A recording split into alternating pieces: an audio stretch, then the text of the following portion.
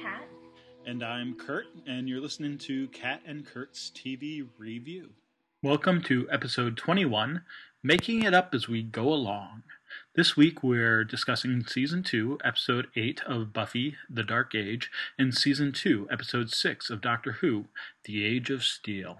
As always, we suggest you watch the episodes before you listen to the podcast.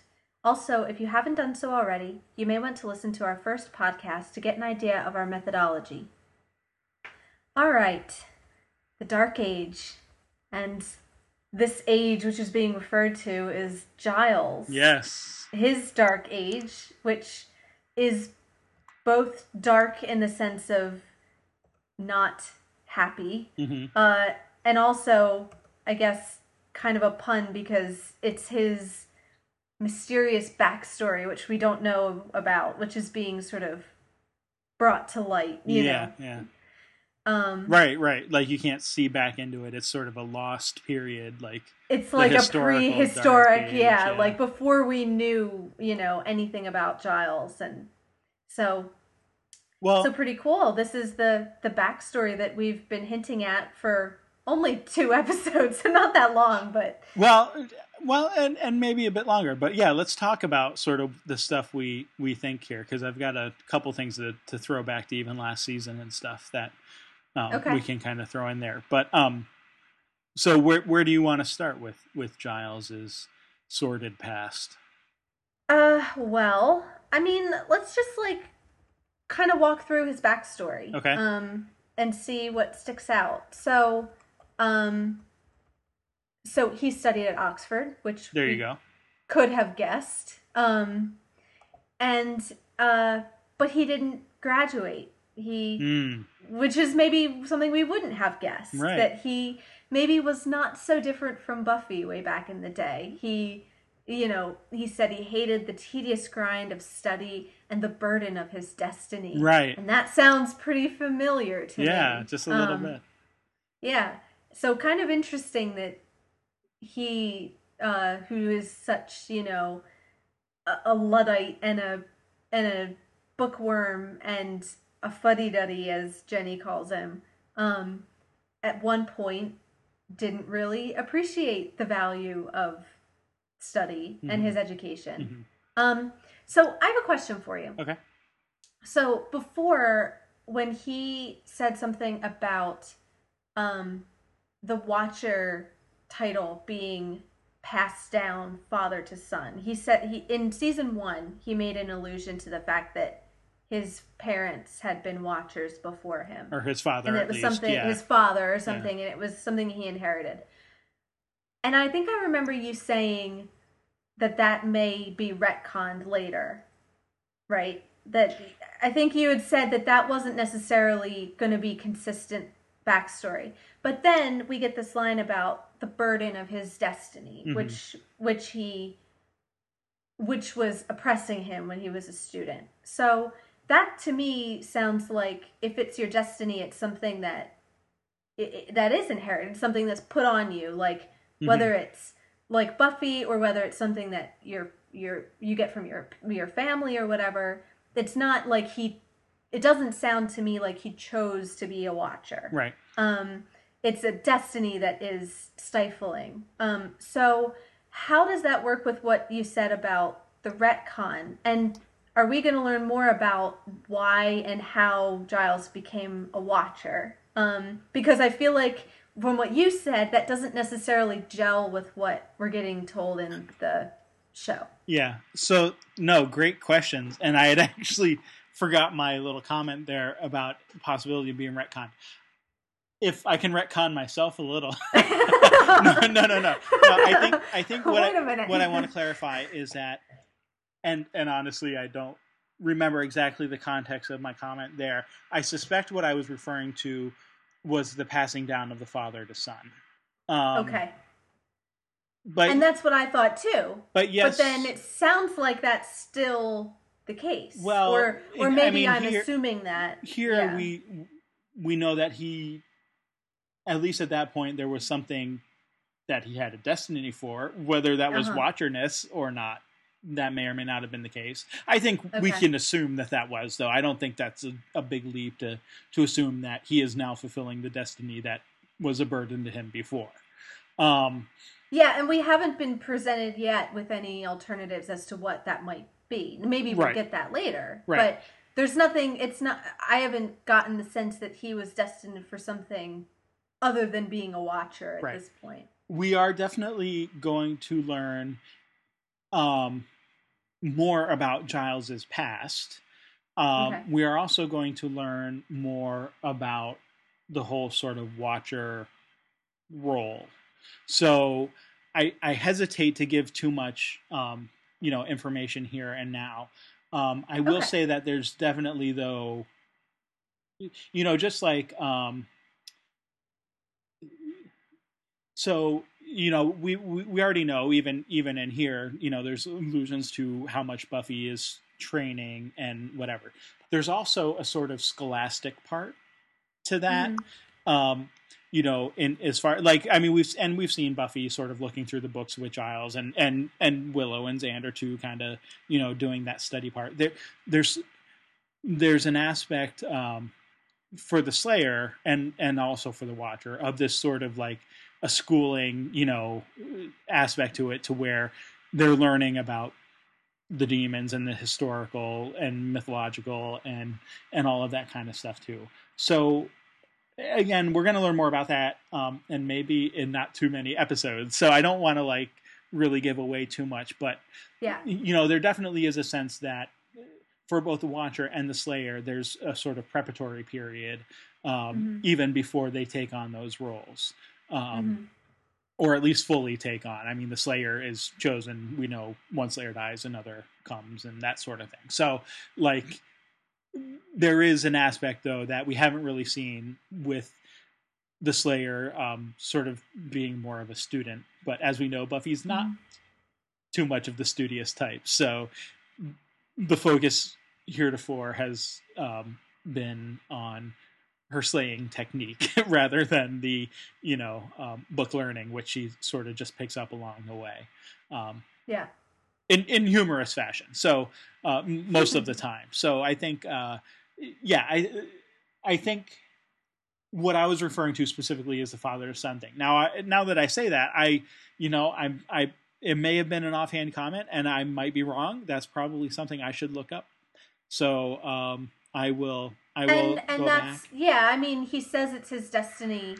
Now I'm remembering what he said about it being his father. I'm bringing that to mean that it's some familial destiny, but I that's what I was wondering is the retcon making it a destiny of some other sort? Because Buffy obviously has a destiny that has, as far as we know, nothing to do with her lineage necessarily. So you could kind of read this a couple different ways, I guess, depending on how much we know about the character, and we don't know that much at this point. Right. I mean, definitely good questions to ask. I just don't think that. But they're sticking with it being a destiny at this point. Something that he was being prepared for. They haven't retconned it so far that now it's a choice that he made completely freely and with no connection to, they haven't. I think maybe I was expecting it to stray further away from the idea of destiny for him. Whereas, so when he said that line, I was like, oh, that surprised me. I wasn't expecting that. Right. And I think it does give him this nice parallel with Buffy. Yeah. And I will say too that there's possibly other media where Giles's family comes into play. That I'm and admittedly that I'm less familiar with. So there could be extra canonical or or in the comics and stuff. You mean? Yeah. So that is and God knows there's more than enough of that in Doctor Who. So I think we don't have to drive ourselves too crazy with I think we can stick with the show, you know, and what the show tells us. And I think the one thing I can say for certain is it's not a destiny in the way that Buffy is the Slayer, as Slayerness as her destiny. Like I will say that much. Like if it's destiny, it's like because it's the family business, not because there's a mystical power involved with being a Watcher in the way that there's a mystical power being involved with being the Slayer. So I will make that distinction. So he may not be the chosen one, but there's a sense of a duty which is expected of him, which is stifling to a 19-year-old. Mm-hmm. Yeah, definitely. Yeah, the sort of quintessential going into the family business. You're expected to learn how to run the shop, or whatever the family business might be, legal or not so legal, in whatever case. So yeah, there's that aspect to it. Absolutely.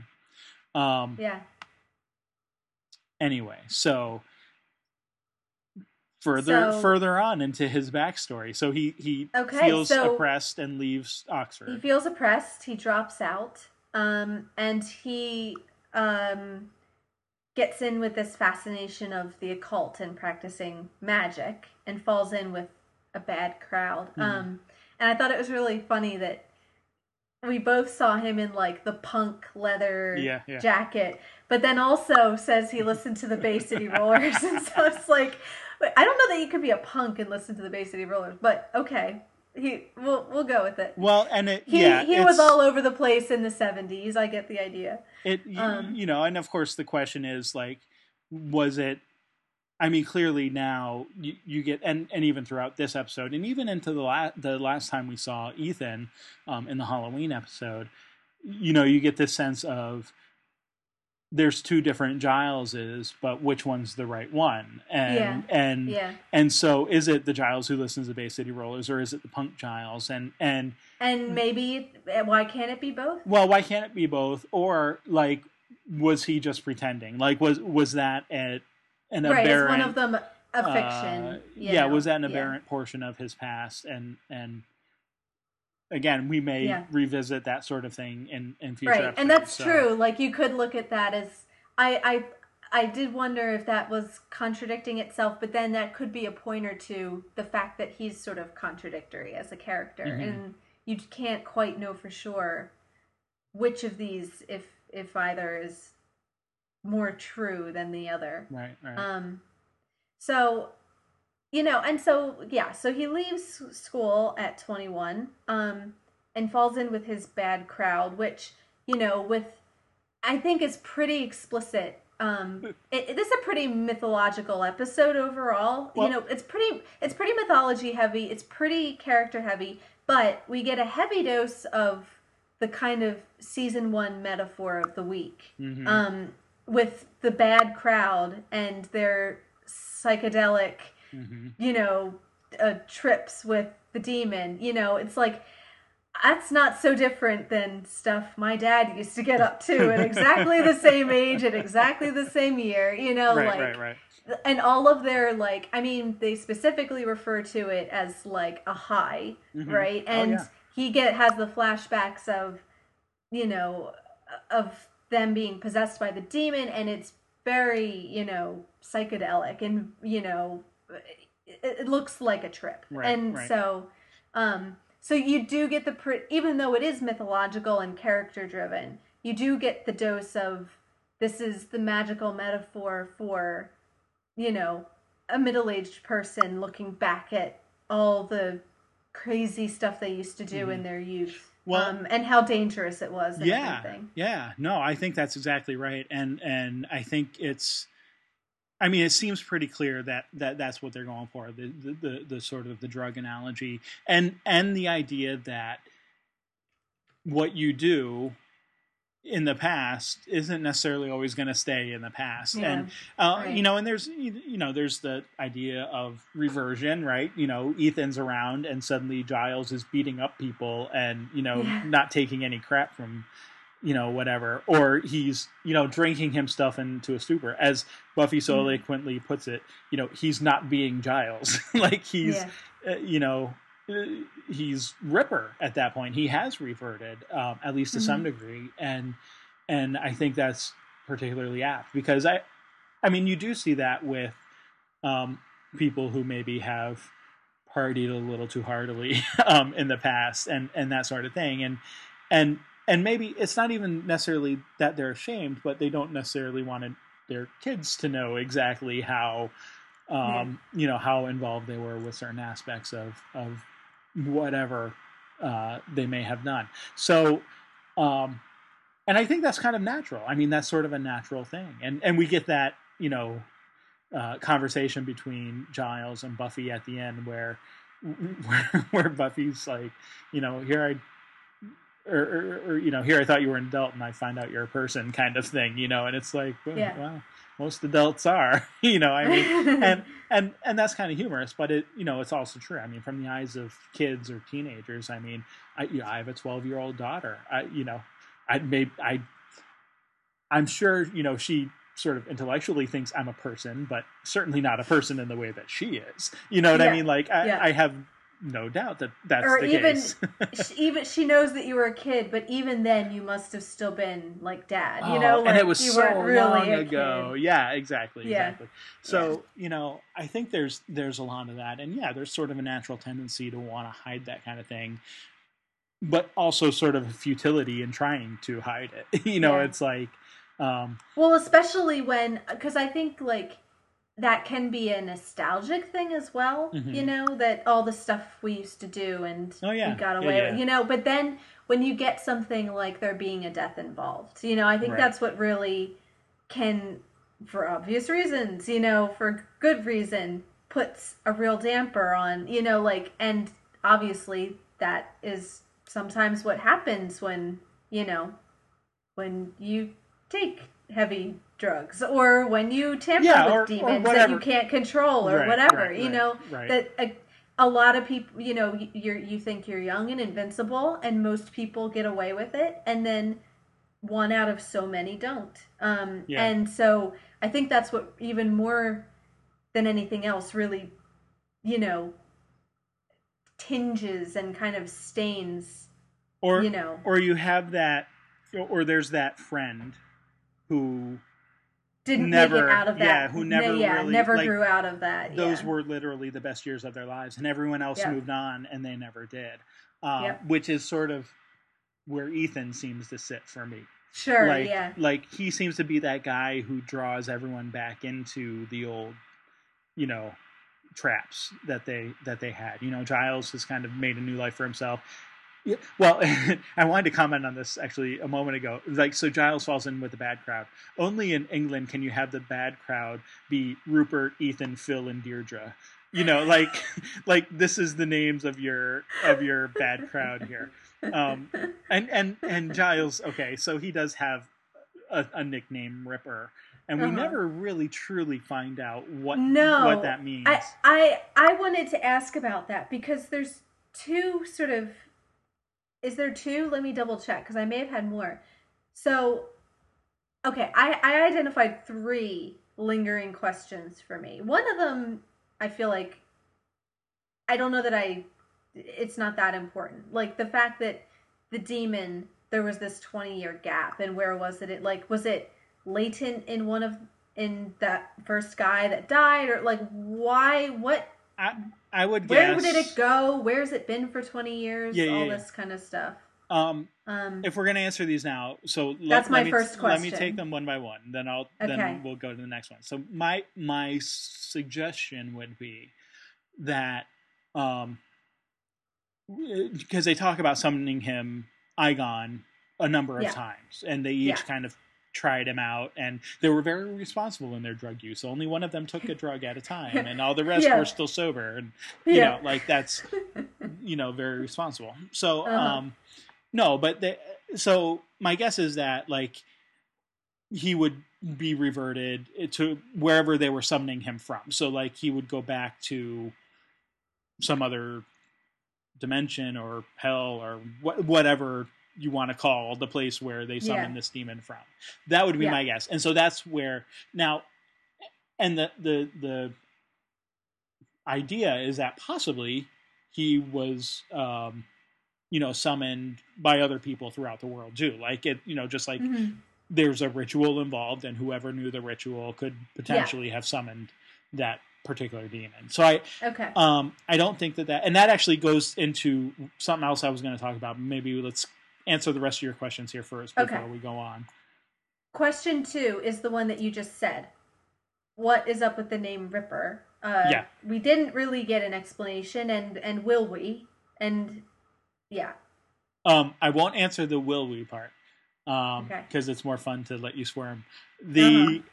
No, we don't get an explanation, and we actually were kind of joking just before we started recording here about Cordelia's moment where she even asked that question almost literally, like, why did he call him Ripper? And then like Giles does something to Ethan, and she goes, "Oh, that's what like." Okay, that's why you call him Ripper. And it's like, well, that makes no sense because he like grabbed Ethan by the back of the head or something, like because he's I guess I his just took that as like I guess I just took that as like Giles was really tough, so she's like, oh, he's really, that's a tough nickname for his like psychotic bad side, and I think that we didn't know, and I think that's what it means. I think that's the right way to take it. Yeah, but it is like he didn't do anything. He didn't rip anybody. Yeah, exactly. No, I've always been, every time I've seen this episode, I've always been confused at Cordelia's sudden like revelation into the name Ripper. Like that makes no sense to me. What is it that she's understanding? Yeah, exactly. So, but again, I will point out that Ethan always calls him Ripper. Okay. That's the only name that he uses. And again, kind of going back to that, the old friend who never got away from the past. It's because that's who he knew Giles to be, was as Ripper, and he's also not letting Giles move on from the past. He keeps bringing it up, and forcing him to kind of take on that persona again, in more ways than one, it seems. Which goes into possibly your next question. Okay, my third, and I think the one that maybe bothers me the most is you said, like, I think you said a week or two ago that, oh, this is his backstory episode or what. Like, I feel like I knew Halloween. that this was, you said, like, after Halloween, I think when we saw after Halloween, you said, oh, we're going to get, like, in a couple episodes, some of Giles's backstory, whatever. Yeah. And then there's this whole thing with Ripper and all the cult and all this stuff. And then at the end, I still don't understand where his fighting skill and sort of, ninja, speed and strength come from. But where? So are where are you referring to his fighting skills? Because where does he actually fight? Well, in the Halloween episode, he like took out Ethan like with this like really like I don't know. Ethan is a wuss. Okay, I'm just gonna say. So Ethan also gets taken down by Cordelia in this episode. But that's okay. I'm with you. But then we've also consistently got this whole thing of him. And I know Buffy's the Slayer and she's awesome and kick-ass and can take anything down. But we've gotten a very bumbling, image for Giles as a fighter. Mm-hmm. It's not just like, well, he's okay, but Buffy's so super awesome that even she can take down even someone who has some rudimentary fighting skills. It's like he's been like, tripping over his own feet whenever he's had to try to like fight her, it seems to me. And then all of a sudden it was like he did the kind of like, it just seemed like there was a difference between his attempt to fight Buffy and like his like ridiculously easy swatting of the fly, which was Ethan. Yeah. And that seems, so I don't know if I'm meant to think, is his like bumblingness an act? And if so, why? How does that benefit Buffy? Yeah. No, I don't think you're meant to think that his I think So so. then it I think seems a couple of things. inconsistent to I me. think one is you're going to look at Buffy as, yeah, she's just that much better than everyone, including Uh-huh. Giles. But I don't think we're meant to think that Giles suddenly has powers or is, um, Or is gained it fighting seem or is skill. like concealing powers Or that he. no. I Okay. like. I think the takeaway from there is that Ethan is just such a wuss. Like he's the guy who messes around with stuff he shouldn't mess around with. He's Yeah. not a physical fighter at all. Like even less than Giles is, clearly, because Giles takes him Yeah. down numerous times. Yeah. And when I said that about Cordelia earlier, I don't mean to imply that, because I mean Cordelia isn't a fighting person either, right? So Yeah. like Ethan does throw Xander over the over the Yeah. counter. So it's like, but everyone, like, I have a feeling like even Willow could have taken Ethan down. Like, Yeah, I know, and I get that. You It know what just I mean? seems to me that there seems to be a difference in, and I think I'm specifically referring to like the Halloween episode. The way that Giles punched him out seemed different to me than like Yeah. the way that Cordelia like kicks him in the stomach and he goes down. Like that almost seemed like she almost bumped into him and he fell over. Whereas like Right. Giles, it seemed like the way he kind of physically played that scene, it seemed like, oh snap, he like has all this. He laid him out and seemed like he had a skill that we hadn't seen, and Yeah. it just, I think, I don't know if that's. I mean, again, whether I'm meant to get that impression, maybe not, but that was the impression I got. So it left me with this question of how much of that kind of Ripper persona is like this really skilled fighter, and he's pretending. I mean, I don't think we should think of Giles as defenseless at all. I mean, we even saw, in the sort of the moment that he had, where he was sort of practicing with the weapons, and then the kids kind of all walked in on him in the library. I don't remember exactly which episode that was. Like, you can see that he has a sort of a working knowledge of fighting skills. Yeah, but I guess even let me finish, because I know where you're going, and you're going to the same place, and I don't want to spend all the time talking about this, because honestly, I don't think it's that important. Mm-hmm. I think the key things here are, again, going back to his relationship with Ethan. I think we're meant to see Giles as having been a sort of leader of their group, and that he's being sort of alpha male in that moment and putting Ethan in his place, like perhaps he used to do back in the day. And I think we're also meant to see Ethan as a sort of maybe like a sort of a Loki kind of character, like not, and I don't mean Loki in like Avengers kind of Loki, but like, as a trickster, as a like his not a fighter. Yeah, he's not a fighter. He's not cunning, the guy who's going to come in guns blazing. He's going to poke and prod and get your dander up, and he's going to kind of play pranks and do weird things like turn people's costumes against them. But he's going to do it from the privacy of his back office, where he can do a chant and raise a demon and that kind of thing. Like, it's not, he's like even less of a fighter, and he kind of just cowers, and except for, well, yeah, I mean, so he does subdue Buffy, but how does he do it? He hits her in the back of the head when she's not looking. Well, right. Yeah. It's not like he's fighting her in any way, but I don't think we're supposed to read Giles as having any superpowers or concealing, or not even superpowers, but like fighting skills or martial arts. A working knowledge of how to fight, yes, but I think we're meant to take that as academically as he has academic knowledge about other things as well. That's just my read. I could be wrong. There may be people who disagree with me. That gives him more than what Ethan has. But, again, clearly, like, I mean, he can't stand against Buffy, even with like padding and, all kinds of other stuff there. Yeah. But I do want to move on because like we've spent a lot of time on this question.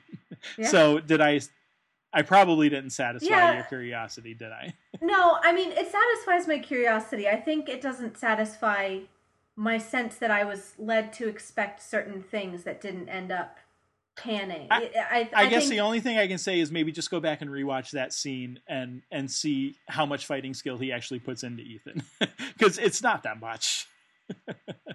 But it's the fact that it's so little. It's so easy for him. It just seems like a ninja. Because so Ethan is such a wuss, I me. think, again, is the tagline. I guess. I don't think it's because... I think I may have to dry swallow that a little bit, but I can live with it. That's okay. Yeah.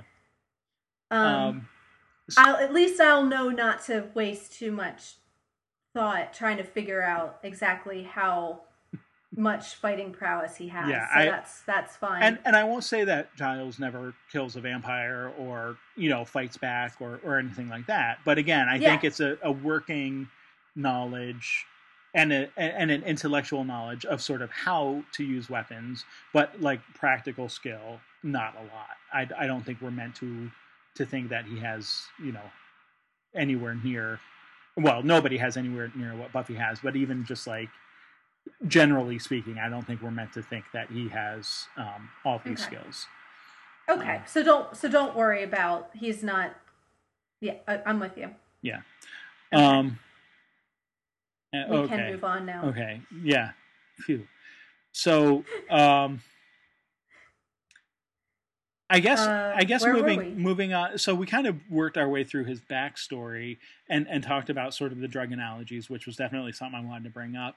I think the next thing to sort of go on then is to his current relationship with Jenny, and also with the kids. But I think more importantly in this episode with Jenny, because I think we get to see sort of how that plays out with regard to, again, sort of the dredging up of things past and being able to handle those things past, right? So it's that whole I mean, Jenny we've seen is sort of a free spirit, right? Opposites attract.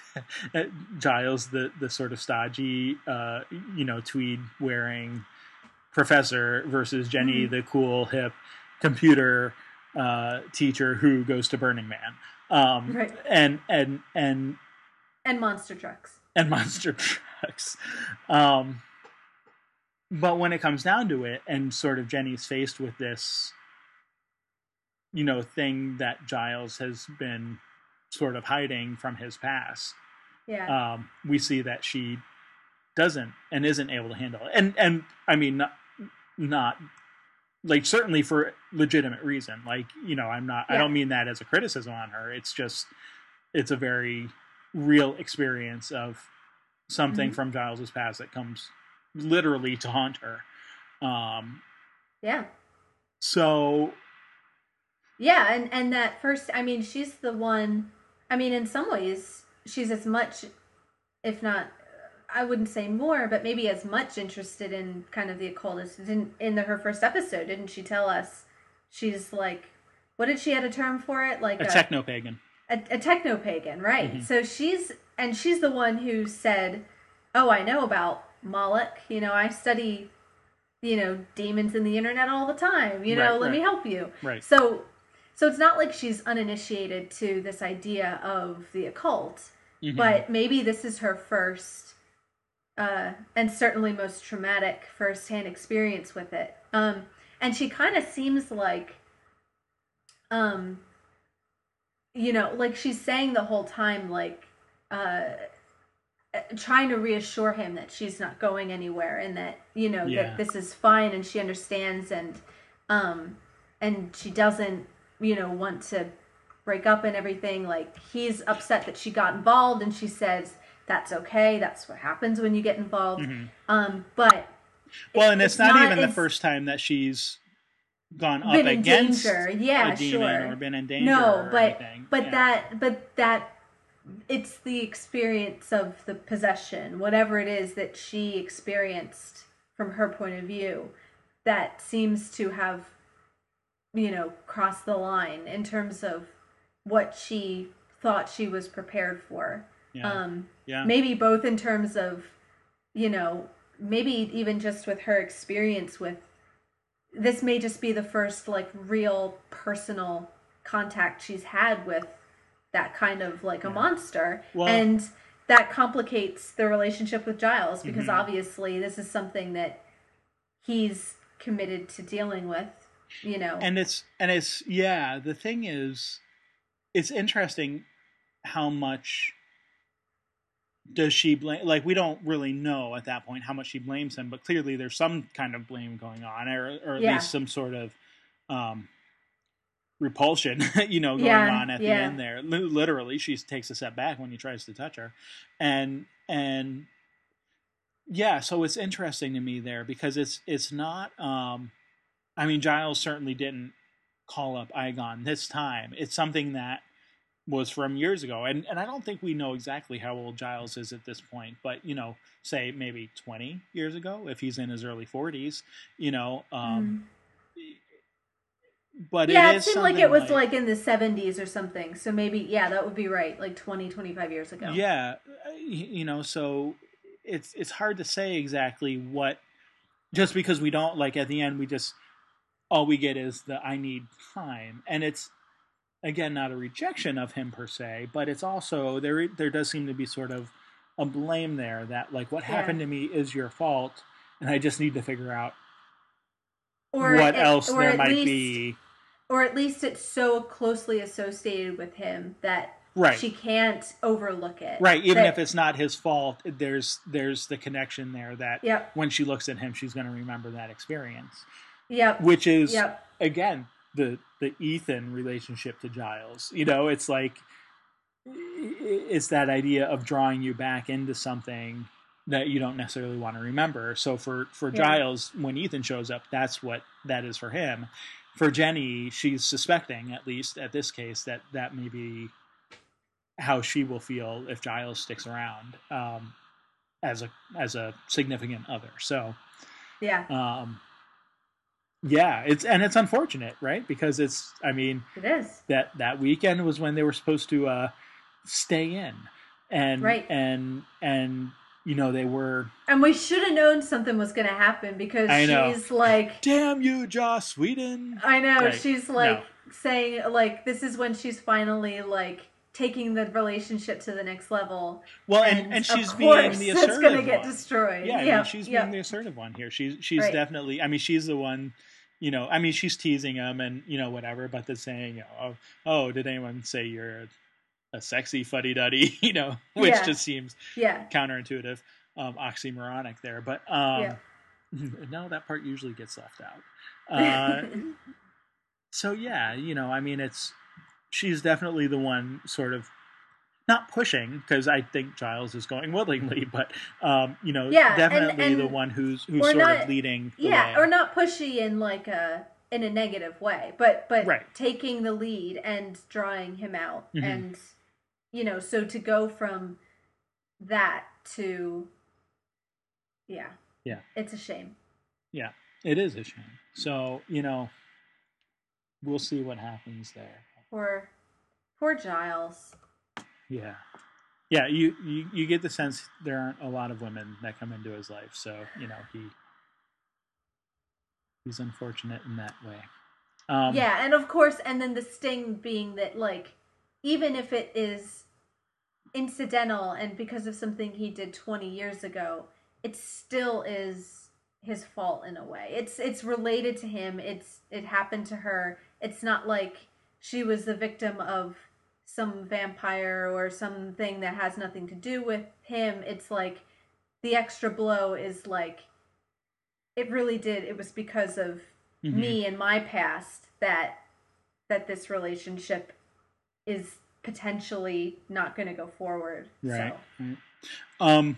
Well, we've only got about 6 minutes left here. Let's talk about everything else. Do you want to talk about Aegon and Angel and sort of the mythology? Do you want to talk about Buffy? You had you had some Aegon Angel mythology points, so why don't we talk about that? Well, okay. So I think the Aegon stuff, actually, a lot of what I was going to say there we've already talked about with the drug stuff, because I definitely wanted to make that connection. But yeah, so the scene, the sort of climactic scene is Igon, leaping from Jenny into Angel, and we have this inner struggle of Angel, like literally, between Igon and the demon there. And so I guess, so first of all, do you have any questions about, stuff that kind of went on there? Or, I mean, I think it's fairly straightforward, but I think I got it. I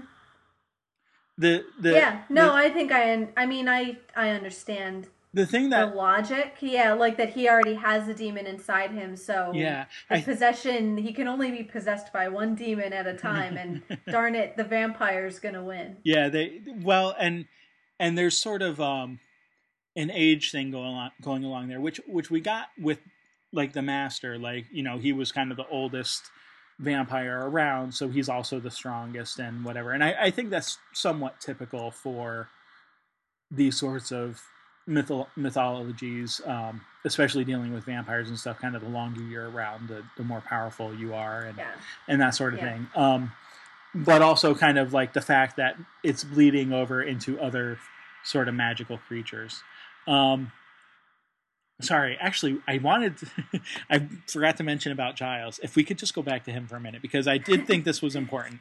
You had mentioned, like, going back a couple episodes, sort of talking about his past. I did want to bring up, way back in the beginning of season 1, episode 3, which we had this, it was another summoning spell thing. So it's, again, it's like the magic is almost recipe, right? It's not so much like a natural thing. I mean, it is the summoning of a creature from another world, so there is the mystical involved in that. Right. But the magic is the recipe which summons the demon or whatever. Yeah. But if you remember, in that episode, when Giles, they're in the chemistry lab and they're getting ready to switch bodies back between Amy and Catherine, who is Amy's mom, Giles says, "This is my first casting. This is my first magical casting." So this is now, I mean, it may depend on what you define as a magical casting. That was more of a spell. This was more of an incantation. Are those different things or whatever? But clearly, like, we know now, like, it certainly wasn't his first dealing with magic. Well, that's interesting. There's sometimes, I don't know if you've heard these terms before. I don't know who first originated them. I hear them talked about, like, a lot in fantasy literature and defining different types of magic in fantasy.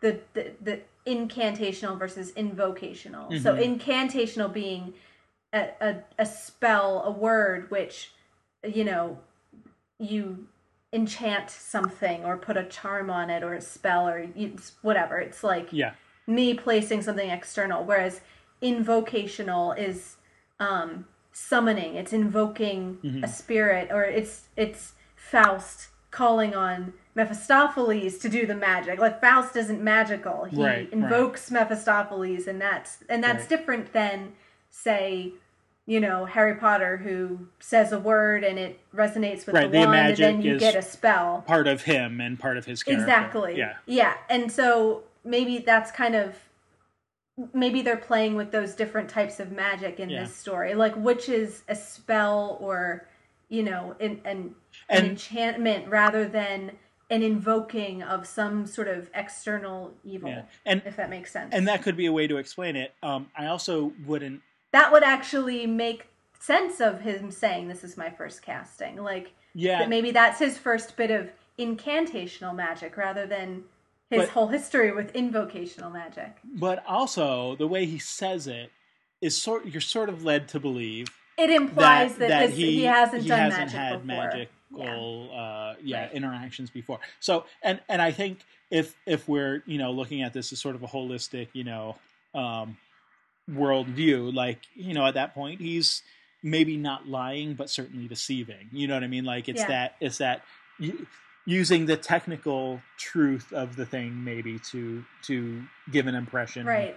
Like, it's technically true, but kind of a white lie a little bit. Because certainly again, if we're to assume that this is one coherent thing, which I think we are, like at that point, he would certainly know that he had fooled around with Igon before. Like, so anyway, so that's what I wanted to bring up kind of before, and also again that this is, okay, and I get your distinction between invocational versus incantational, but again, there's these sort of like laws of nature, science sort of things governing the magic here versus completely being supernatural. Well, and that the science is in the mechanics of it. That right. Where it becomes a recipe is in, if I'm going to perform a spell, what are the ingredients that I need, and there are rules that I follow. Right, and he's only going to come to people with this particular symbol on it. Yeah, so I think that's where it becomes more sci-fi, less fantasy, in the sense that there is like that kind of strict physical laws which are being, obeyed, rather than something more sort of intuitive or or random or psychic or something. Right. And so, and going back to Angel then, you mentioned something before we started recording about sort of, and we only see Angel very briefly in this episode, but we do see him twice. And he made me laugh because the first time it's like, he pops in and helps Buffy with the blood. It was like, hey, thanks, Angel. See you later. And then the only other time we see him for like 30 seconds when he pops in, and it's like, oh, great, Angel's here to, And I don't mean that as a criticism. Like, I think, obviously, it makes sense why he was there both times. Like, it's not, it's defensible because the first time he's there because of the blood drop-off, and then... but she knows is going to happen. It happens consistently. And the second time everybody knows about this. Everybody knows this. And then the second time he's there because Willow went and got him. So I don't mean it as like, that's a flaw in the writing or something. But it did make me laugh because he has nothing to do with the story other than to pop in just in time to rescue them. And it almost seemed like, to me, like the blood draw at the beginning was like a little... funny foreshadowing of the end, where like we're almost acknowledging the fact that his only role in this episode is to pop in and sort of rescue them at the last minute. So that's all he's going to do the whole time.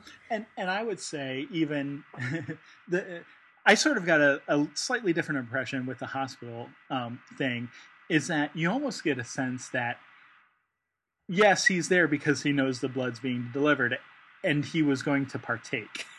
Oh, absolutely. That's what I thought. Okay. I thought, okay. No, because I thought, well, he has fridges full of blood back in his little apartment or whatever IV it is bags. that he lives. Like that's exactly what I thought. Okay. Was he doesn't, and that's a good thing, right? He doesn't attack people, but he needs blood, so he gets it from the blood bank, and which goes along with sort of the whole drug theme too. That's where he gets his fix. He's not like he's there for the back alley drop off. Well, but he's responsible about it, right? He's responsible about his drug use. It's prescription almost drug, blood use, although not totally illicit. So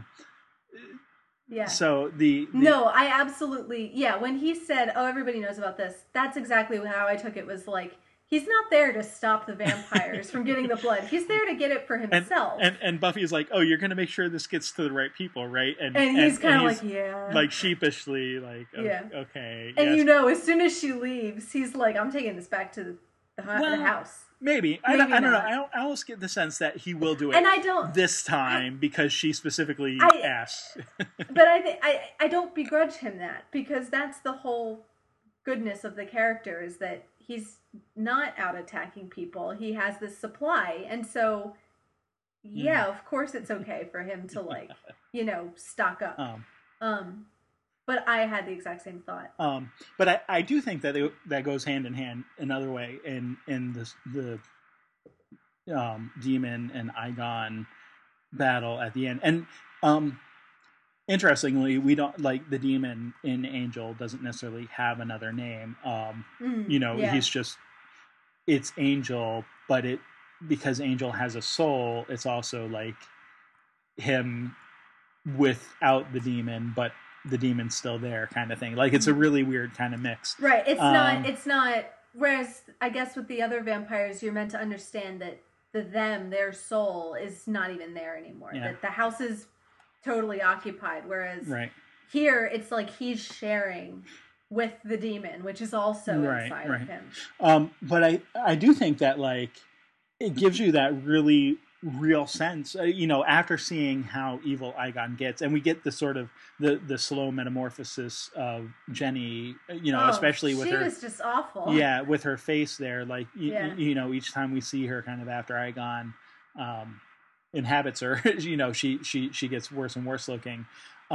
So we see that, and then we see that there is this very real thing inside of Angel that's even worse than that, and like to this point, I don't think we've ever seen that. Yes, we've seen Angel with his, quote, game face on, but we haven't really gotten a real example yet of the darkness that is inside Angel. Right, yeah. And we've only heard about it. We haven't seen it. Right, it's all been secondhand, and this is like, and I mean, even now it's sort of through the skin of Angel still, but like, because we get that analogy of Igon and how bad we see Igon looking, we know, like, it really kind of drives home, like, yeah, there's a lot more even Angel than we've been, even though, like, we don't hardly see him at all this episode, we kind of get more just in that look than in a lot of episodes that we've had so far. So those were kind of my 2 points about that. And I think you're right that, the first one is a foreshadowing of the second one, because you could even look at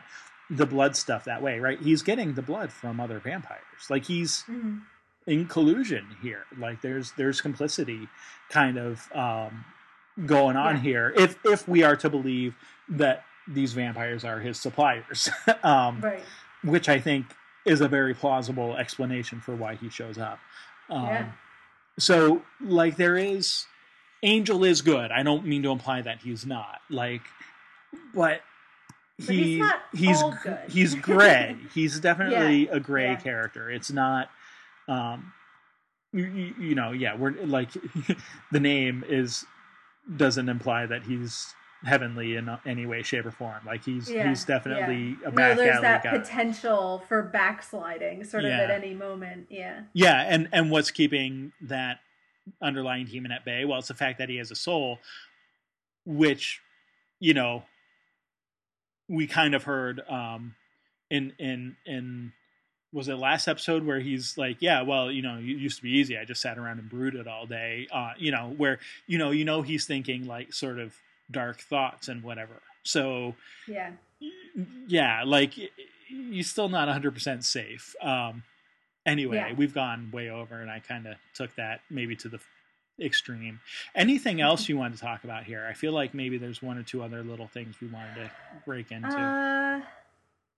Well, I think I hit all the main stuff that I wanted to hit. Is there anything important that we didn't touch on that you think we need to acknowledge before we move on? I would just say, like, we get another really cool episode of Willow's leadership here. Oh yeah, fantastic. With between so and like Cordy and Xander have sort of become foils for each other, or I don't even know if that's the right word, because they're not really opposites. They're kind of cohorts. Yeah, like in troublemaking and complaining. Yeah, like, but they play off each other really well, I think, and we're kind of seeing that being driven home here, and of course Cordy with her, well, what about me? I care about Giles, like that. I know, and you almost think she's a really touching moment. So that she deflates almost instantly. yeah. And then it's like, oh well, I don't care enough about Giles to work with Xander. Like I didn't mean I'd like look stuff up, but no. So she's hilarious. Anyway, so okay, well, yeah, I think we can move on then. Okay. On to Doctor Who and the Age of Steel, another age. Which this one is pretty clear. I don't think there's more than one Tandra. the It's a single entendre. Yeah, exactly. No, it's I mean, we already had the rise of the Cybermen. They're still rising apparently in this era and seeking to take over the world. Yeah.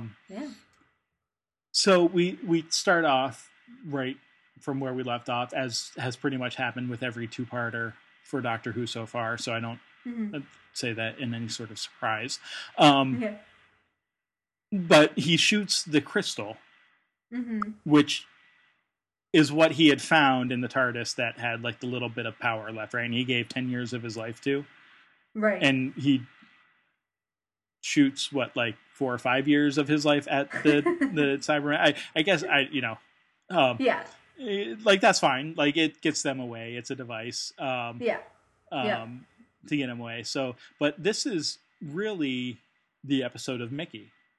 Sure.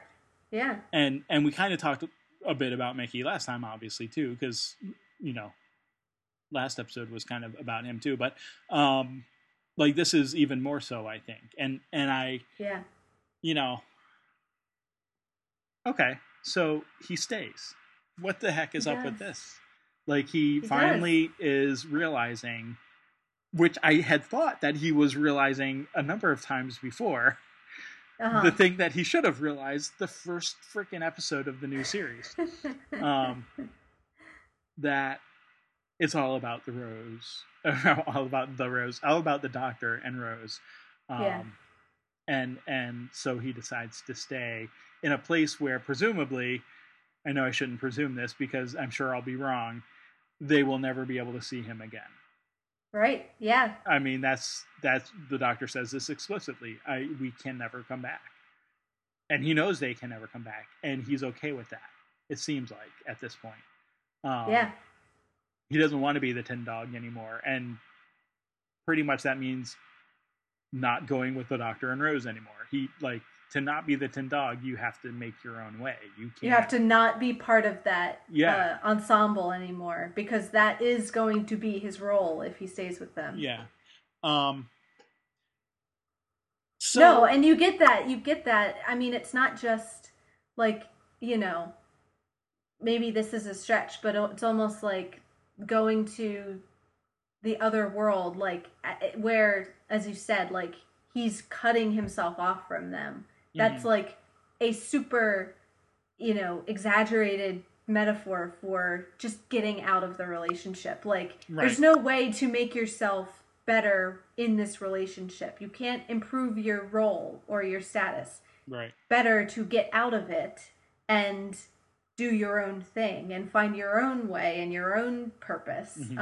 Which it seems like taking Ricky's place in a parallel world, which is sealed off from Rose's world, is a pretty effective way of doing that. Yeah, well, you would think. I'm assuming it will be pretty effective. But we do get some positive, I get that. Like there's a point where you just have to cut yourself off from someone if the relationship isn't working the way you want it to be. Yeah, we talked about Rose and Mickey as sort of codependent, that they fall into those roles with each other, and they're never going to be able to relate to each other any other way, it seems to me. And it's interesting, too, how Rose tries to reel him back in there, sort of at the end. Like, not reel him, but like that sounds very manipulative and whatever. I don't think she's trying to be like that, but like, it's the what if I need you? Yeah. Like well, but you don't. And it's like, for him to be able to say that to her and mean it and not want to come with her anyway again, like that really, at least he seems genuine at that point. But sort of throughout the episode, we get again, we do get some positive elements, and I think there's a couple things. So you listen to sort of my analysis and then tell me if you think there's any more to it than that or whatever, which I know you would anyway, so I don't know why I just said that. But a couple things I would point out. One, so obviously there's Mickey and Ricky, and of course Ricky, and we get the sort of what is it with you? You're exactly like me. Oh, I don't know. I reckon you're braver. Oh yeah, 10 times. And we get the, Mickey sort of looking up to Ricky, even though they're kind of the same person, and sort of idolizing this, bandit version of himself. Until we find out that Ricky is wanted, the most wanted man in the city for parking tickets. Like, yep, he's Mickey. Yep. Fighting the system, park anywhere, that's me. Yeah, exactly. Like, this is, and I don't know that that's the moment where Mickey sort of has an epiphany or anything, but like, all right, he's not that far. 10 times better than you? No. Yeah, no, I don't think so. Like, this is, it's a sham. He's, like he has his crew or whatever, but it's not like, what was it? Scooby Doo, is what what Pete calls him. This isn't whatever.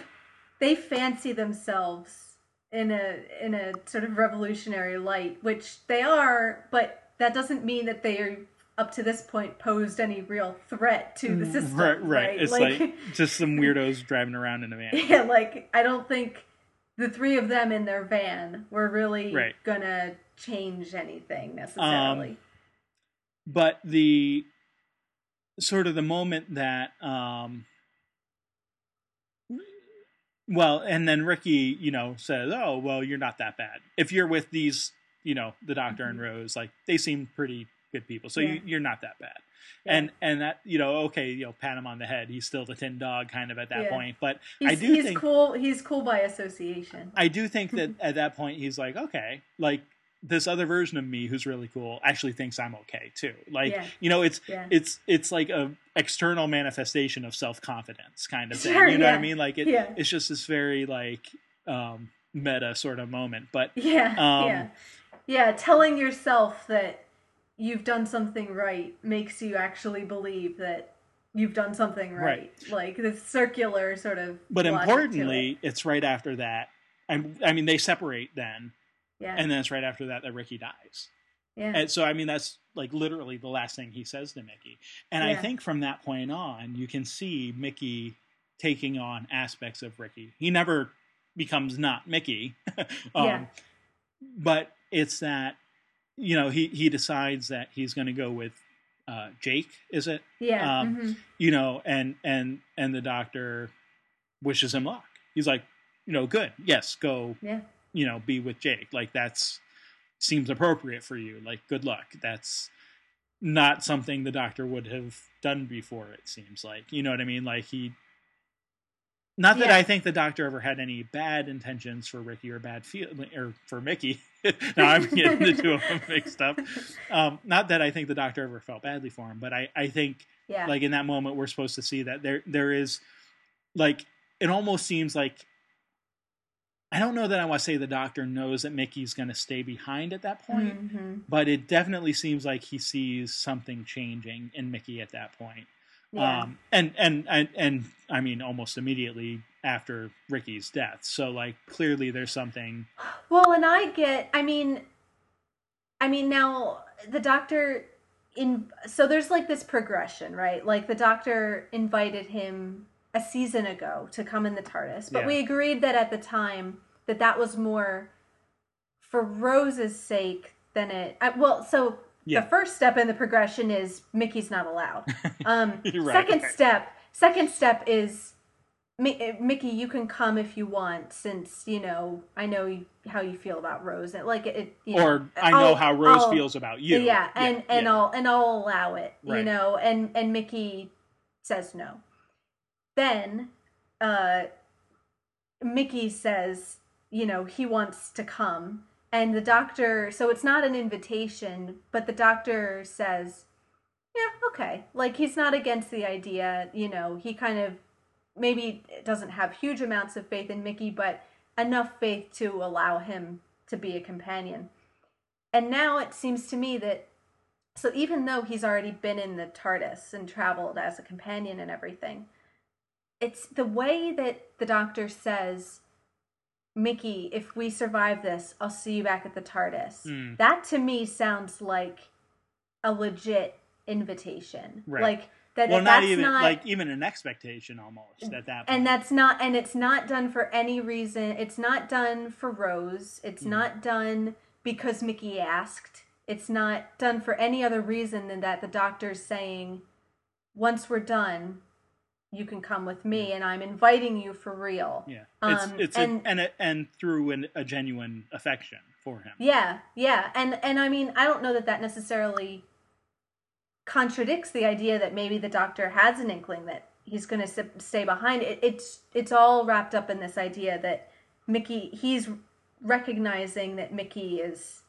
changing and is a worthy of being, and I guess we could still argue whether or not Mickey's as worthy a companion as Rose. That might be up for debate, but at least the doctor is, without irony or teasing or external prompting, says, when this is over, you can come with me for real this time. Yeah. And that does seem to be about the point that, and Mickey kind of seems happy about that. And then, of course, what happens 2 seconds later is the doctor and Rose give each other a hug and a goodbye. And you get that look on Mickey like, I think that's when, whether or not the doctor knows, I think that's when Mickey knows he's not going with them. Because Maybe. It doesn't matter if the doctor gave him an invitation. It's still going to be the doctor and Rose. Yeah. And he doesn't have a place in the team, really. So I think that's when he's...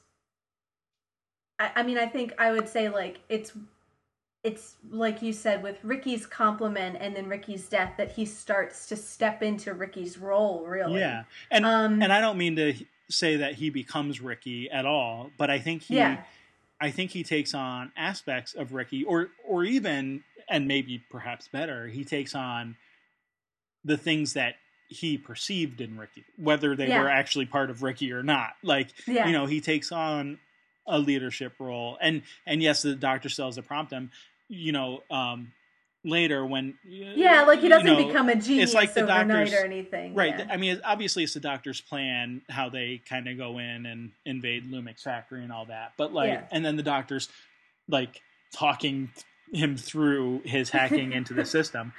But then after the fact, when they're in the Zeppelin, when Mickey and Jake are in the Zeppelin, it's Mickey acting on his own to go back and save them. At that point, there's no one prompting him. So I mean, there is a real sense of growth and a coming of age sort of aspect to Mickey in this episode. To his credit, to do that. And I think it isn't just replacing Ricky, but it is seeing a potential, like an external potential of what he could be, and then recognizing, well, I'm not that. I'm the Tin Dog, and maybe I'd rather be a little bit more like that, and clearly I'm capable of it because he's seeing what he's capable of in front of his own eyes. Yeah. Well, and he has the wherewithal, to have the Cyberman punch the one thing that'll take out all the earpods and stuff. You know what I mean? Like he realizes he's quick on his feet. Oh, hey, give me that. I'm good with computers, actually. Yeah. Like, let me do that. Like, wait a minute. Oh yeah, I can use a computer. Why am I just sitting here? Why don't I use a computer? And that sort of thing. And then even at the end, so we get, sort of his bravado. Oh, there's nothing wrong with the van. I wouldn't save the universe in a big yellow truck, kind of thing. But it's also that he takes on that aspect of the doctor too, of the, hey, do you think there's a Lumic factory in France?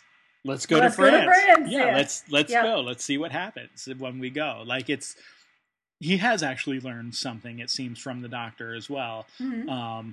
Not just from Ricky, but he's taking that and then taking it a step further, right? It's no longer just about London or, fighting the resistance in your hometown. It's, let's take this worldwide and see how far we can get. And and that he's sort of, without even really acknowledging it, got to the place that Rose was at when she talked about, this is what the doctor shows you, is you don't just sit back and passively live your life. You go out and do things and have an opinion and have experiences and fight for what you believe in, all these things. And we don't get any, it's so, it's so subtle in that you don't get that kind of speech from Mickey, but you realize that's exactly what he's doing. You know, he's pretty much decided to live that way, even if he didn't ever have a conscious, you know, decision to do that. Yeah. He's arrived at that same place. You know, so yeah. Yeah, good for him. We'll never see him again. So no, I mean, I'm being flippant. Obviously, I won't. You don't have. I won't say have that to be your favorite. I won't say that that I've grown to love him or anything. But yeah. Like I said, to his credit, he does seem to grow here, and he does take on some good aspects of Ricky and even the Doctor a bit. So, you know, good for him. Hope it works out. Hope you rid the world of Cybermen and live a good alternate universe life. I mean, I like that even as he's growing and everything, the comic relief never really goes away. That I love the fact that the Doctor guides him by calling him an idiot and just any idiot could figure this out. Man or woman, any idiot can get past firewalls and codes, and you know, like that's just so great. And you know that's become, from something that started out so sort of acerbic, it's like a term of endearment at this point. It's like, and he calls him that again when they part. He says, "Bye, Mickey the idiot." But you know, this time that's like a pet name, you know, right. And it's not like he's, you know, not like he's the Doctor's favorite person or anything. But the insult has gone out of that word. Right. So, yeah.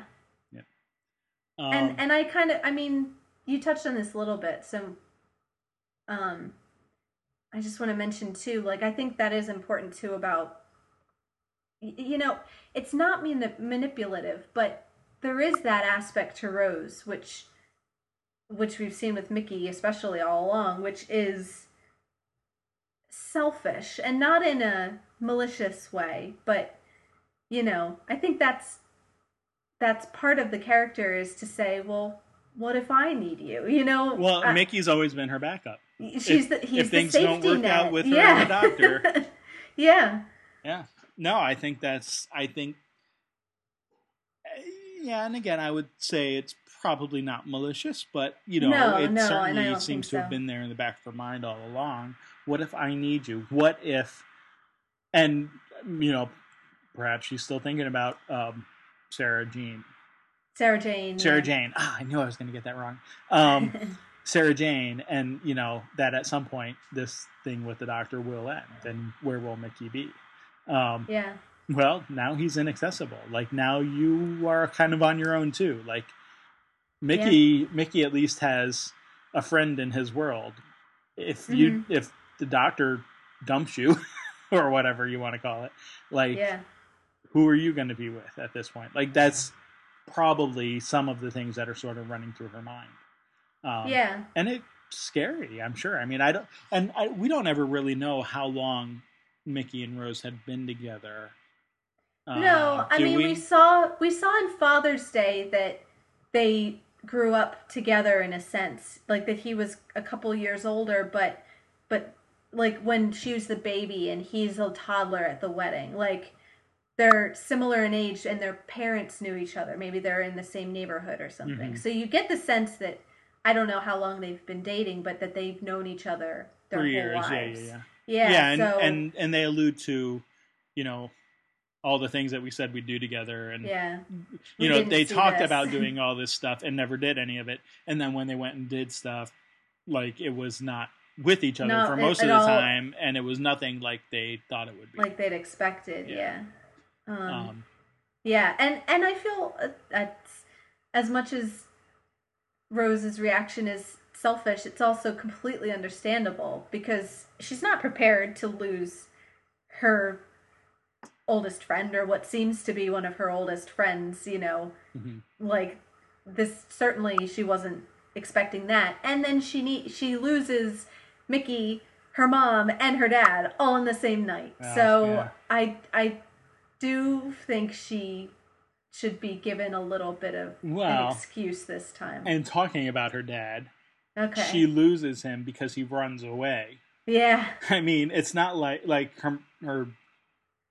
alternate universe mom, who isn't her mom, like Right. who the last thing she says to her is, you're the Get help. out What of do my you know? house. Yeah. Yeah, like doesn't even acknowledge that. I mean, and why would she? Like, I mean, there's no reason why she would acknowledge. Yeah. But like she dies, she or gets assimilated into becoming a cyber person, and Cyber Jackie. Cyber Jackie, yeah. um, but Pete, when confronted with the idea of, in an alternate universe having a daughter named Rose, um, runs away. Yeah. Just don't, he says, and gets the hell out of Dodge. So it's And I hadn't. This just jumped to my mind that the inversion of the character. So this Pete is everything the other Pete wasn't, right? He's mm-hmm. rich and successful, whereas other Pete was, not. Emphatically right. not. But other Pete, Rose's world Pete, even if it was in the alternative bubble of the paradox and everything, still rose to be this great heroic dad. Mm-hmm. And this Pete, who is materially successful, I mean, I understand the circumstances are different. He's kind of blindsided with it, but when it comes down to it, he runs away from the idea of the daughter and doesn't rise to the occasion. Well, and I was thinking about this because there's a number of possible explanations, and perhaps at least one or two that shed him in a less bad light. And I don't want to be too hard on him, because really, when you think about it, what do you expect, right? Like, you're presented with this idea of alternative universes, and in the space of an evening, you're supposed to make room for this daughter you didn't know you had, and you didn't even really have her. Another you had, like, how affectionate is he supposed to be, really? And I think even not even going that far. Yeah, Rose sort of lost her surrogate mom, but she knows her real mom is still alive in the other universe. Pete lost his wife. Yeah. And his soon to be estranged wife, if that makes any sense. Like, you know what I mean? Like, I mean, they knew they were splitting up. So it's not even like, but like when they were splitting up, there was still sort of maybe that possibility they could patch things up. Right. Yeah. Like there was that, well, whatever. And even Rose was trying to talk to both of them about like, oh, maybe things will be okay. Like, yeah. So like, is his running away, is it no, I don't want to be your father, or is it realization that he never can now? Well, I mean, not that he couldn't find someone else, but with Jackie, he can't be a father, to a Rose with Jackie. Like, right. if he has a child with someone else, it's completely. I mean, it's not Rose; it's someone else. It's right. He's being shown. He's being shown the life that he didn't. Like they said, they kept putting kids off, and now he has in front of him what he could have had if they hadn't put the kids off, and now they can't. So I mean, it's not necessarily that he like shuns Rose and doesn't want anything to do with her. It's the realization that he can't have her in any meaningful sense as a daughter. Yeah. Well, it's just grief. Yeah. I mean, possibly. We don't know because he doesn't stick around to explain what he's feeling. No, but I think there are. I mean, at the same time as I think it is contrasted with the other Pete. At the same time, that doesn't I don't want to be too hard on him because Yeah. I think there are reasons which make his reaction understandable. Right. Right. It's a Um, possibly less, uh, uh, uh, oh man, what's the word I'm trying to think of?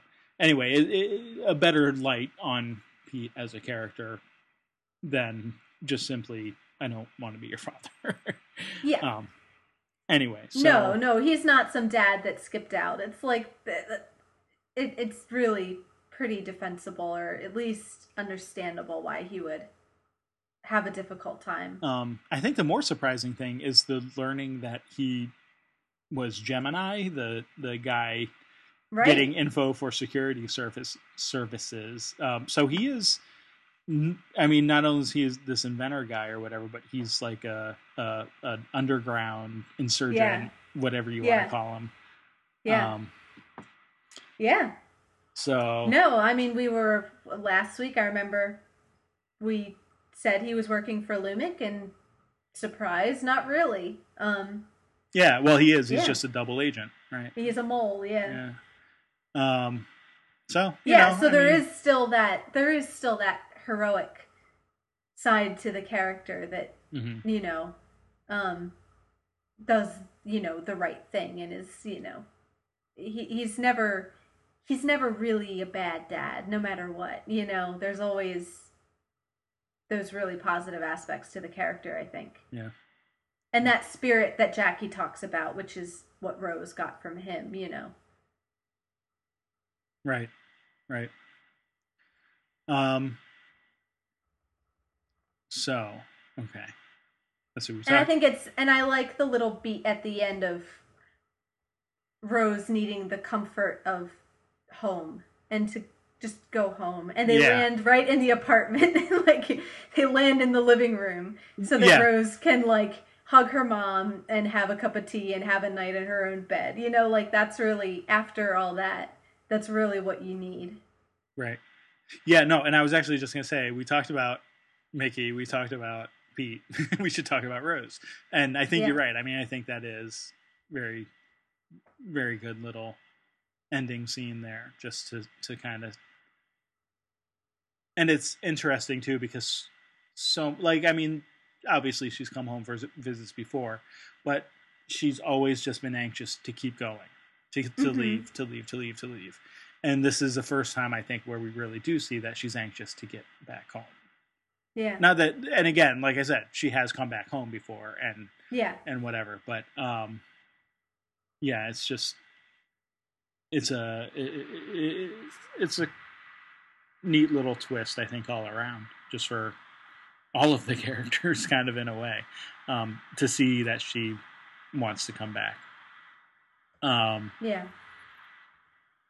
And and the doctors to not come back because that's what Jackie wants, or because of some sense of duty. But it's you just imagine that she got in the TARDIS and said, "All right, take me back to my house, like right now." And the doctor's evasion about where Mickey is, is interesting there, and even the fact that Jackie asks where Mickey is, because we don't always get the sense that Jackie is too fond of Mickey. Although it's sort of a love-hate relationship. It's like we never get the sense that she's too fond of him, but they're always kind of together. Like when Rose comes back, like they're always hanging around each other. So kind of, I guess, given the mutual support, almost like you might expect of a loved one who died. People who maybe weren't good friends or acquaintances, even when they're alive, sort of kind of banding together to have that support network. Yeah. But now Jackie won't have that. No, poor Jackie. Everyone's kind of cut off on their own now. Yeah. It's funny, you don't realize how much Mickey is a connecting figure, but now that he's gone, the human characters really are all on their own. Mickey's cut off on his own. Rose is off with the doctor, and Jackie's at home by herself and the only one now that knows about any of this. So I don't think of Mickey as serving that kind of connecting function, but he really sort of does. Like, he really did kind of bridge the domestic and the adventure lives a little bit. And once you remove him from that, it does feel more like everyone's sort of isolated in a way that they weren't before. Yeah. Yeah. No, you're right. I hadn't really thought about that, but yeah. That's interesting. Well, and the Doctor is on his own. Who needs family? I've got the whole world on my shoulders. I know. Yeah. I don't know. He's well, we get a few things. So we get that, the which is kind of, grandiose, like, oh, I've got the whole world on my shoulders. Mm-hmm. Who needs family? Whatever, blah, blah, blah. But clearly, I mean, he's the one who always has companions, right? Like, yeah. I mean, yeah. So he does need someone. Yeah. And if that's not family, it's certainly really, really close to family. And he did have a family at one point, right? Well, and that's what I'm thinking. This whole conversation with Mrs. Moore, which I think, interestingly, is really all about names and about family. Yeah. And he's giving a lot of flippant answers to his questions or to her questions, which she's not meaning them to be any sort of prying questions, but he can't give real answers to them. He has to sort of deflect them. So, do you have family? I don't need family. I got too much to worry about. Now, we know he had family, or must have had family. He had a whole population, which is gone. No, I thought there was an episode even where he talked about being a father. I think so. I know I mentioned that there's the granddaughter in canon, which we take to mean a real granddaughter.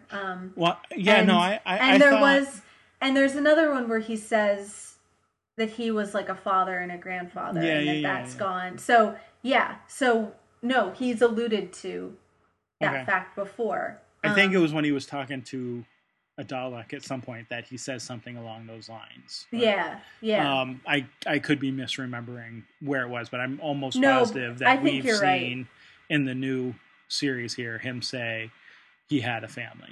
Definitely. Yeah, I agree. So we don't know the particulars of that, but no. I mean, everyone comes from something. He had to have a family before him at the very least. But we've been led to believe, but he's being, an immediate family as well. Right. So that to me is a very flippant way of deflecting a question he doesn't want to answer. Oh yeah, No, he's being very devil may care about it here, and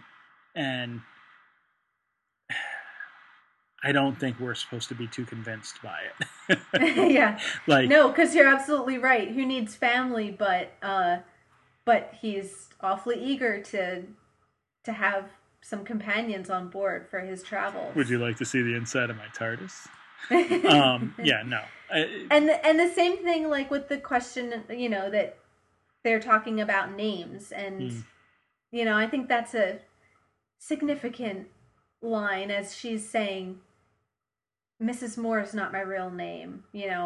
I got that from a book. It's safer not to use real names. And then she kind of asks the Doctor, it's interesting, she says, what about you? And it almost sounds like she's asking, she doesn't clarify, does she mean, what about you? Mm-hmm. What's your real name? Or what about you? He responds with the answer about family. She says, what about you? And he says, oh, who needs family? But I even wonder, was she asking about his the name? Yeah. And you wonder, might it be safer for him not to use real names as well? Like, are we supposed to take that line as significant? I mean, she's talking to someone who doesn't use his name. Yeah. Who has an assumed alias. So, yeah. Well, yeah. Huh. No, that's a good question. Because, I mean, so in Classic Who, we do see other Time Lords, right? Mm-hmm. And they have names. Like, they do. So it seems to me that sometimes, and I don't know if there's consistent rules to this. I'd like to go try to do some research and figure this out. Like one of them's not named like dentist or something, right? The dentist. Well, so this is that there seems to be two types of Time Lord names that I can tell. Okay. One is the kind of expected, sort of foreign-sounding, grandiose alien name. Okay. Like, there was a Time Lady named Romana, and there's, like, the president of the Time Lords was Rassilon. Like, these really, like, sci-fi kind of names. Mm-hmm. And those seem like names, like a first name. Right, they weren't like titles. Exactly. Yeah. But then there are other Time Lords, which are titles, which are the fill in the blank. And where it's, so it's not the Doctor, it's the X or whatever. And then that seems to be more like the Doctor's, an assumed alias, which has something to do with who they are, like what kind of role they play. Is it? And so I don't know if there's a consistent rule to when characters are named one versus the other. Sure. And this is just... if the fact that if they do have the title, what does that signify? Does that mean that at what point does a Time Lord assume a title rather than use their own name? This is just total speculation, and if you don't know, that's fine. But I know at one point you had said there were supposed to be, I think, 6 people around in the TARDIS, like driving it or whatever, or flying it. Like, I wonder, is that related to maybe those titles or something? But it could be. I don't know. I don't know when that might be a New Who piece of canon. Okay. The idea of now the design isn't New Who. The idea of this central console with like almost like different stations. Mm-hmm. That's always what the TARDIS has looked like.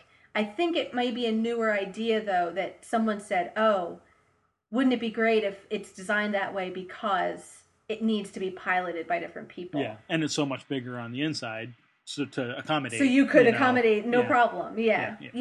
So that I can't say for sure, but he's not the only Time Lord with a title instead of a proper, like, first name. So is interesting. Is the definite article important? Is he the only one who takes the title of the Doctor that we know of? It's that I know of. Yeah, okay. I think so. It seems, my impression is that, like, maybe there's some name registry out there that once the Doctor uses it, no other Time Lords can use that name or something. Yeah, again, we've gone way off of like the course of this episode in just wild speculation, which can be fun. So, I'm not saying we have to stop, but I'm just saying, like if it was a position, like in the TARDIS, like it could be the captain or the chief medical officer or that kind of thing. Okay. Or it could be, something more... I don't think so. ...broad, where it's the Doctor, and he's just known as, to like every other Time Lord, as the one who is the Doctor.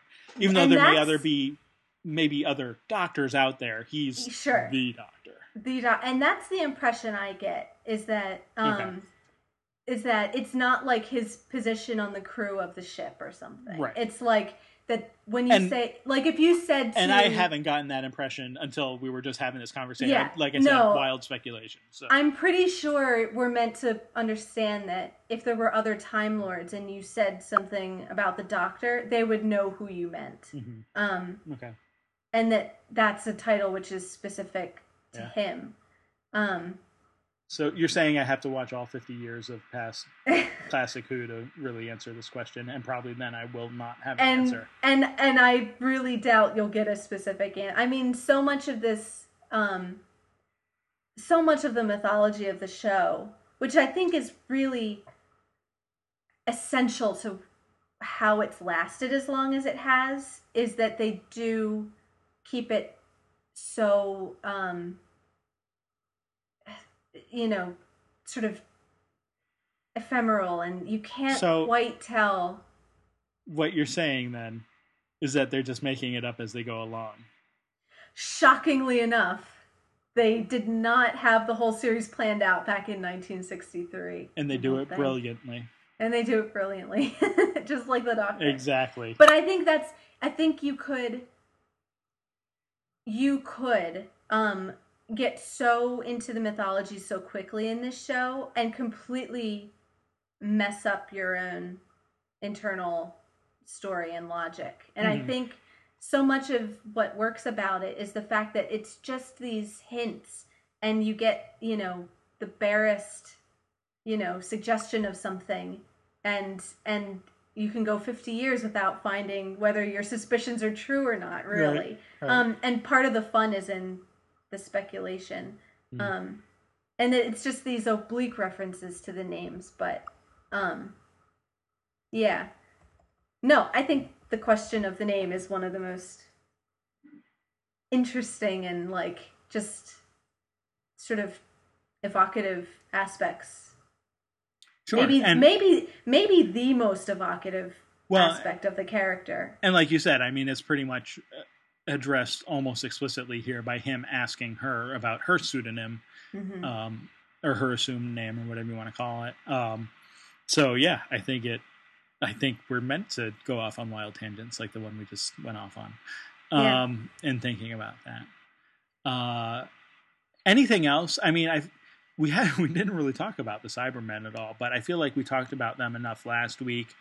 Not a lot more to say here other than kind of the shift of them wanting to turn everyone into Cybermen, but we kind of knew that's where they were heading anyway. Which is what monsters tend to do. Yeah, I mean, that's not real shocking. I guess the question I would have, and maybe we can leave on this one, is do you know how closely, and I don't think we talked about this last time, so if we did, just sort of remind me and say go listen to last week's episode. But do we know how closely these are to the classic Cybermen? I mean, I know the origin stories obviously are different because the other Cybermen originated on a different planet. In look, though, they're pretty similar, right? The basic design is pretty similar. There's certain icons that they always try to have, like the shape of the head and the coloration and stuff. And there's certain things that they took from specific designs. Like they said, that little tear thing in the corner was from one particular design. They were like, oh, we're gonna steal that and stuff. I think they're more fluid than the Daleks. The Daleks are pretty much unchanging since 1963, whereas the Cybermen tended to be redesigned each time they came back. Which is kind of interesting. I think that goes with the theme of upgrading technology. Sure. And right. That makes sense. It's constantly evolving and becoming more functional or more modern or whatever. So they do look well, in this time with all of the wireless, earpods and that kind of stuff. It's tapping into the whole digital age, and so they're always sort of suited to their time, I guess. So maybe they're more fluid than the Daleks are. Gotcha. But I think their basic design is always pretty recognizable, and the basic idea of them is pretty much the same. So the origin story may be different, like who created them and how, but no matter who does that, the end result is that they're always from people. So they're not robots. They're always Cybermen are people.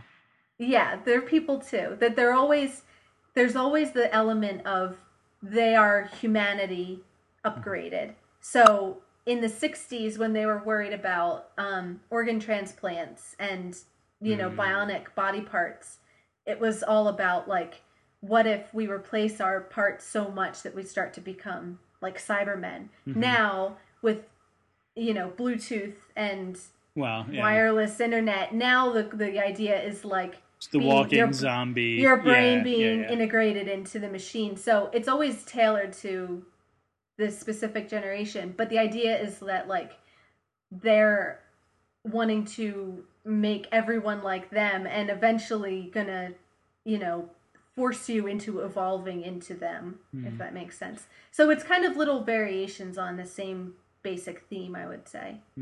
Okay. Interesting. Well, are we vastly out of time? Yeah, we went way over on Buffy, so I think we're probably just about out of time for this one. Oh, and the other thing I would say is, I don't know how much this must have been in the classic show too, but I think the other main thing which they're associated with, especially in the new show, is this idea of the emotions. And that kind of goes with the Daleks too, although to me the Daleks seem more, they have emotions. They're all just ugly emotions, right? It's all they're hyper focused on anger and hate, and those are what is the good. Those are proper emotions, and anything else is weakness. Whereas Cybermen seem more emotionless, and so the whole idea of that your weakness, your physical and your emotional weakness, is what prevents you from becoming the upgraded immortal Cyberman. So you get to have the Doctor as the champion of all the things that make us human, which are things which are painful. So it's not, and he's picking up on what Sarah Jane was talking about, that pain and loss define us, as much as the happiness and love and everything. And that's not worth trading in just to, make yourself invincible. And of course you get Lumic, the hypocrite, who is ready to upgrade everyone, but not me, not until my last breath. Yeah. Which just seems pretty much how it goes with the villains. Yeah, Anyway, not that it works out for him either, but does not. It backfired a little bit. But okay. Did you have anything else? On that note, no. Okay. I think that's all I had to talk about. Yeah, so I guess on that note, we're done for this week. But thank you everyone for listening, and we'll return in another week with some more stuff to talk about Buffy and Doctor Who. Yeah. See you then.